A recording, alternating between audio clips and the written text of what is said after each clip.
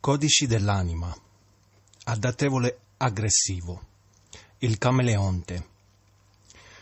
Finora abbiamo parlato di tutto il gruppo dinamico e abbiamo parlato in gran parte del gruppo degli adattevoli. Ora siamo arrivati all'ultimo degli adattevoli, che diciamo che è l'esempio più estremista per quanto riguarda gli adattevoli.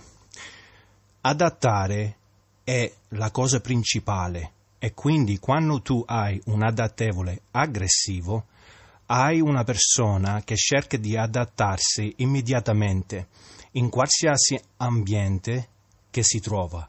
Ecco perché è il camaleonte. Ci sono tante altre parole per descrivere questo carattere, però il camaleonte è sempre stato il mio preferito, perché queste sono persone che quando si trovano in qualsiasi ambiente, loro riescono ad adattarsi immediatamente in quell'ambiente. Questo è un meccanismo, è un talento, una caratteristica che rende queste persone che cercano sempre il successo nella vita. Ora, abbiamo parlato degli adattevoli supportevoli. Loro si adattano all'ambiente in modo supportevole, che cioè cercano di rendersi utile nell'ambiente senza attirare troppo attenzione. Per gli adattevoli supportevoli è importante che le cose rimangano per come sono e che le cose sono molto prevedibili, così è molto più facile adattarsi all'ambiente. E non solo, cercano di essere guidati nella vita, come ci sono dei leader naturale, ci sono anche le persone che di natura seguono, e tutti gli adattevoli sono persone che cercano di seguire l'autorità. Poi l'adattevole assertivo è uno che non necessariamente ha bisogno di istruzione, perché si va a cercare l'istruzione da solo, cerca di adattarsi all'ambiente attraverso il capire, studiare bene l'ambiente in dettaglio e di rendere, l'ambiente perfetto. Sono perfezionisti, ne abbiamo parlato del tecnico, e loro si adattano all'ambiente in modo assertivo, ecco perché c'è la parola assertivo. L'adattevole aggressivo ha il stesso desiderio, che cioè di adattarsi e di trovarsi bene nell'ambiente e di essere accolto nell'ambiente. Tutti gli adattevoli hanno una cosa in comune, che loro hanno bisogno di far parte del gruppo. Diversamente dagli altri energia, i dinamici e i creativi, che loro possono stare fuori del gruppo, non hanno bisogno di identificarsi con il gruppo. Gli adattevoli hanno bisogno di identificarsi con il gruppo, far parte del gruppo. La cosa peggiore per qualsiasi adattevole è di essere escluso dal gruppo. Ecco perché questo è la base fondamentale di qualsiasi società, qualsiasi nazione, qualsiasi gruppo. Gli adattevoli aggressivi, però, sono, l'estremità, da un'estremità a un'altra estremità. Se tu metti un adattevole aggressivo a fianco un adattevole supportevole, noterai che c'è una grossa differenza.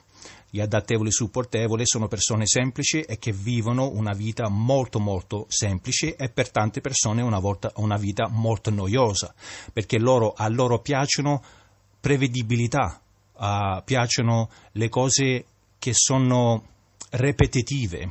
Invece l'adattevole aggressivo piace anche queste cose, però piace che le cose, siccome sono persone con tanta grinta, non stanno mai fermi, e quindi non è che cercano per forza il cambiamento, ma che il cambiamento trova loro, perché loro sono sempre alla ricerca di qualcosa, alla ricerca di capire l'ambiente intorno a loro. È una cosa naturale, come la creatura, il camaleonte. Non è che il camaleonte cammina su qualche foglio verde e nella mente comincia a dire: ecco, ora io devo cominciare a cambiare il mio colore per diventare verde. È una cosa automatica. Quindi gli adattevoli aggressivi, quando entrano in un ambiente, automaticamente si sentono di adattarsi, abituarsi e di infiltrarsi in quell'ambiente a più presto possibile, così in modo di sentirsi a loro agio, perché hanno bisogno di capire bene l'ambiente e hanno bisogno di far parte del gruppo, di entrare nel gruppo. E quindi studiano come le persone si vestono, come le persone si mangiano, come mangiano, e cercano di capire il linguaggio, come parlano, e più di tutto, siccome l'aggressivo è sempre carico di energie, cercano sempre persone che sono persone che hanno influenza, persone che sono importanti, che possono aiutarli a fare carriera, che possono aiutarli a fare delle cose, di avanzare nella vita. Tanti dinamici aggressivi, che sono i nostri leader naturali, sono sempre circondati di adattevoli aggressivi, perché gli adattevoli aggressivi non sono portati per il cambiamento del futuro, oppure non sono carismatici, però hanno una gran voglia di lavorare insieme con persone che hanno delle grandi visioni nella vita. E siccome gli adattevoli aggressivi sono persone che sono piene di risorse, a un dinamico piace avere questi tipi di persone intorno a loro per aiutarli a realizzare dei progetti. Vedi, un adattevole aggressivo, è molto importante per un adattevole aggressivo capire il suo ambiente, non solo casa, non solo scuola, ma tutto l'ambiente, anche tutta la città, negozi, dove si comprano i vestiti, dove si fa questo, dove è la sarta, loro hanno bisogno di sapere tutto quello che possono sapere del loro ambiente, perché sapendo tutto questo rende più facile adattarsi a quell'ambiente. Ma allo stesso tempo, essendo cariche di energie, hanno sempre la voglia di avere tanti obiettivi. Poi, se stanno lavorando su qualche progetto, ad esempio insieme con qualche adattevole aggressivo o qualche qualche dinamico aggressivo o qualche dinamico assertivo, a loro piace l'idea di avere tanti piccoli obiettivi da raggiungere per poi riempire la giornata, perché sono persone che non piacciono stare fermo. Questa è la parte aggressiva, piena di energia. Non sono i tipi di persone che piacciono il silenzio, anzi, il silenzio, al contrario, non piace il silenzio, non piacciono stare da soli, perché il meccanismo dentro un adattevole è quello di far parte del gruppo. Quindi facendo parte di un gruppo vuol dire non stare da solo. Ad esempio, tanti dinamici hanno la capacità e hanno pure la voglia di stare in solitudine, introspezione. Invece gli adattevoli non cercano questo, loro cercano di stare in gruppo.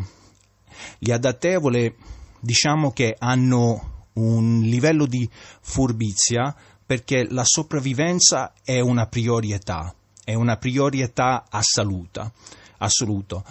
E siccome hanno questa capacità anche di adattarsi facilmente a qualsiasi ambiente, sono i tipi di persone che tu praticamente le puoi buttare in qualsiasi parte del mondo, e anche se fanno un po' di fatica, sono le tipi di persone che riescono a sopravvivere, perché questo meccanismo di poter studiare bene automaticamente l'ambiente e diventare parte dell'ambiente li aiuta a sganciarsi dalle tradizioni di cui sono abituati, anche se in natura non vogliono. Se una persona è un adattevole aggressivo, vive in Italia, cresciuto in Italia, è ovvio che preferisce le sue tradizioni italiane, però siccome questa aggressività, questa necessità di integrarsi nel suo ambiente è così forte, se tu lo butti in qualsiasi parte del mondo, la Cina, Sud America, Africa, qualsiasi parte del mondo, questa persona comincia subito, automaticamente e senza fatica ad adattarsi all'ambiente, a sganciarsi delle tradizioni, anche se rimangono dentro. All'esterno l'importanza è sopravvivere, l'importanza è capire le persone, l'ambiente, come le persone si vestono, cosa si mangia, e loro si adattano a questo tipo di ambiente immediatamente per la sopravvivenza e anche per la sensazione, la necessità di essere inclusi nel gruppo in cui si trovano. Ora, questo meccanismo a volte li porta anche a scendere a tanti compromessi, perché la sopravvivenza, diciamolo bello chiaro, la sopravvivenza conta, nella sopravvivenza conta anche la furbizia, a saper quando scendere a compromessi per sopravvivere, vivere un altro giorno e poi si vede domani. Quindi a volte gli adattevoli aggressivi sono giudicati come persone che sembra che a volte non hanno dei valori, oppure che scendono troppo facilmente ai compromessi, però è un meccanismo che li aiuta a sopravvivere, perché la sopravvivenza è importante, essere incluso nel gruppo è importante, essere incluso nella società è importante. Gli adattevoli aggressivi sono bravi a portare a termine i progetti. Quando io avevo parlato nell'ultima puntata, avevo parlato degli adattevoli assertivi, però avevo parlato anche dell'antica storia degli Anunnaki, che gli Anunnaki hanno voluto creare, una razza sulla Terra. Questa è tutta una teoria, questa è tutta un'ipotesi per capire un po' questo meccanismo di come noi siamo stati organizzati come una società, come siamo stati organizzati su questa Terra per poter crescere e vivere come un organismo che si chiama umanità. E abbiamo detto che ci sono stati, ad esempio, gli adattevoli supportevoli, che sono praticamente le api operai. Loro fanno tutto il lavoro manuale, senza fare troppe domande, senza essere troppe innovative, senza cercare di prendere troppi rischi. E siccome loro sono la maggioranza, queste persone aiutano a creare una base stabile per una società, per una compagnia, per una nazione, o semplicemente per un progetto, un grosso progetto. Però gli adattevoli, supportevoli, non sono persone che, cercano di rischiare oppure di inventare qualcosa. Le istruzioni che vengono date sono le istruzioni che vengono seguite. Quindi, nella nostra teoria degli Anunnaki che hanno, creato l'umanità, o qualsiasi altra entità o quello che è, ci è voluto, un gruppo di adattevoli che sapevano sistemare i problemi, perché gli adattevoli supportevoli non sono persone che sistemano problemi, loro sono persone che seguono istruzioni, e se quelle istruzioni vengono interrotte, ti faccio un esempio banale, se c'è qualche macchinetta con cui loro stanno lavorando, se la macchina si ferma, si fermano loro, non cercano di essere creativi, non cercano di inventare, oppure semplicemente si fermano e dicono: la macchina non sta andando, e le mie istruzioni erano di fare questo, questo e quest'altro. Quindi dopo di loro ci vuole qualcuno che ha questa capacità di impegnarsi per, capire perché la macchina non sta andando avanti. Questo è l'adattevole assertivo, che che è il nostro tecnico. Il tecnico viene e cerca di capire il problema, sistemare il problema e poi fare andare di nuovo avanti le cose.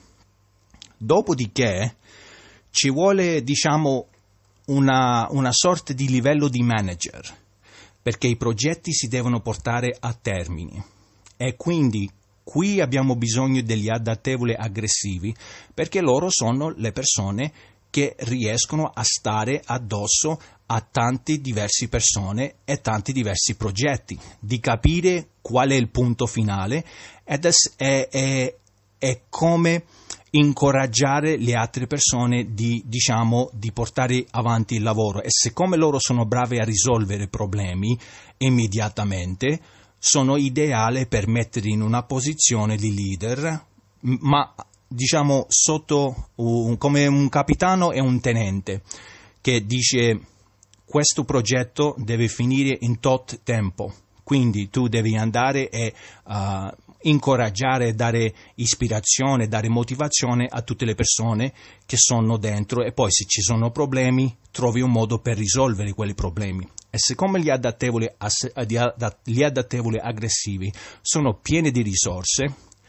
loro sanno come prendere un problema e trovare non solo uno, ma magari 2 o 3 modi per risolvere questo problema, e come delegare la responsabilità, dire ok, tu devi andare a prendere questo, tu devi andare a fare quello. Loro non hanno problemi a comandare e gestire, cosa che gli adattevoli supportevoli non fanno.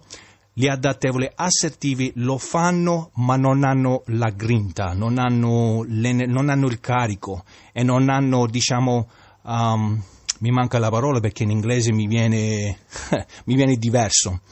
Non hanno una sorta di personalità che sa gestire e interagire, perché gli adattevoli aggressivi sono persone molto socievoli. A loro piace tanto socializzare, cercare di conoscere persone. Non sono persone timide, non hanno paura di parlare con qualcuno che non conoscono, di cercare di capire le persone che sono intorno a loro, che lavoro fai, da dove sei, tutto quanto. Non hanno, invece un adattevole supportevole molto timido, e quindi non sta lì a chiedere o fare domande o cercare di fare tanti amici. Gli adattevoli aggressivi dovunque vanno, se c'è qualche evento, alla fine della serata è sicuro, se c'è un gruppo che l'adattevole aggressivo già conosce tutti quanti nel gruppo, magari hanno scambiato già dei numeri, sa tutto i lavori che fanno gli altri, da dove vengono,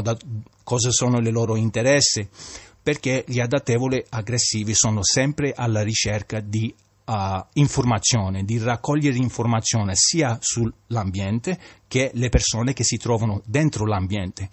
Questo li rende persone che possono facilmente risolvere problemi, perché se c'è un problema loro già sanno, guarda, c'è Tizio che sa fare questo, c'è quel negozio sull'angolino, e quindi sono persone che quando c'è un problema è utile, è bello andare da loro e dire guarda, c'è questo problema, secondo te come possiamo risolvere questo problema? E quindi loro fanno carriera spesso salendo in gradi in tante compagnie, e anche e soprattutto nella politica o nell'esercito, e sono anche, siccome sono camaleonte emotive, cioè loro sanno come imitare gli altri, e quindi questi li rende bravi nel mondo dello spettacolo. Quindi tante persone che sono nello spettacolo, attrice, attore, loro sono adattevoli aggressivi, perché loro nel fatto che loro sono camaleonte hanno questa capacità di morfare, di cambiare il loro carattere per farsi diventare, tra virgolette, qualcun altro, perché quando uno fa un attore non è più se stesso, sta facendo, quando diventi un protagonista di qualche storia, tu non sei più te stesso, tu sei il carattere, tu sei l'altra persona, e siccome loro sono camaleonte, loro riescono a fare questo, svolgere questo lavoro molto facilmente. Sono anche bravi a fare le spie, quindi lavoreranno nella CIA, nei servizi segreti, come possono entrare nelle forze dell'ordine e diventare qualche poliziotto carabiniere. All'altra estremità possono anche entrare nella malavita, perché agli adattevoli aggressivi piace, l'edonismo, piace uscire, come possono accadere in un lato, possono accadere in un altro lato, però svolgendo sempre lo stesso funzionamento di avere la capacità di stare vicino, tra virgolette, il capo, per aiutare a realizzare la visione o qualsiasi missione o qualsiasi progetto che il capo vuole realizzare nella vita. Ok, abbiamo finito con tutti gli adattevoli, abbiamo finito con tutti i dinamici, e nella prossima puntata parleremo finalmente dell'ultimo gruppo, che sono i creativi. Come sempre vi ringrazio per l'ascolto e vi ringrazio per il sostegno.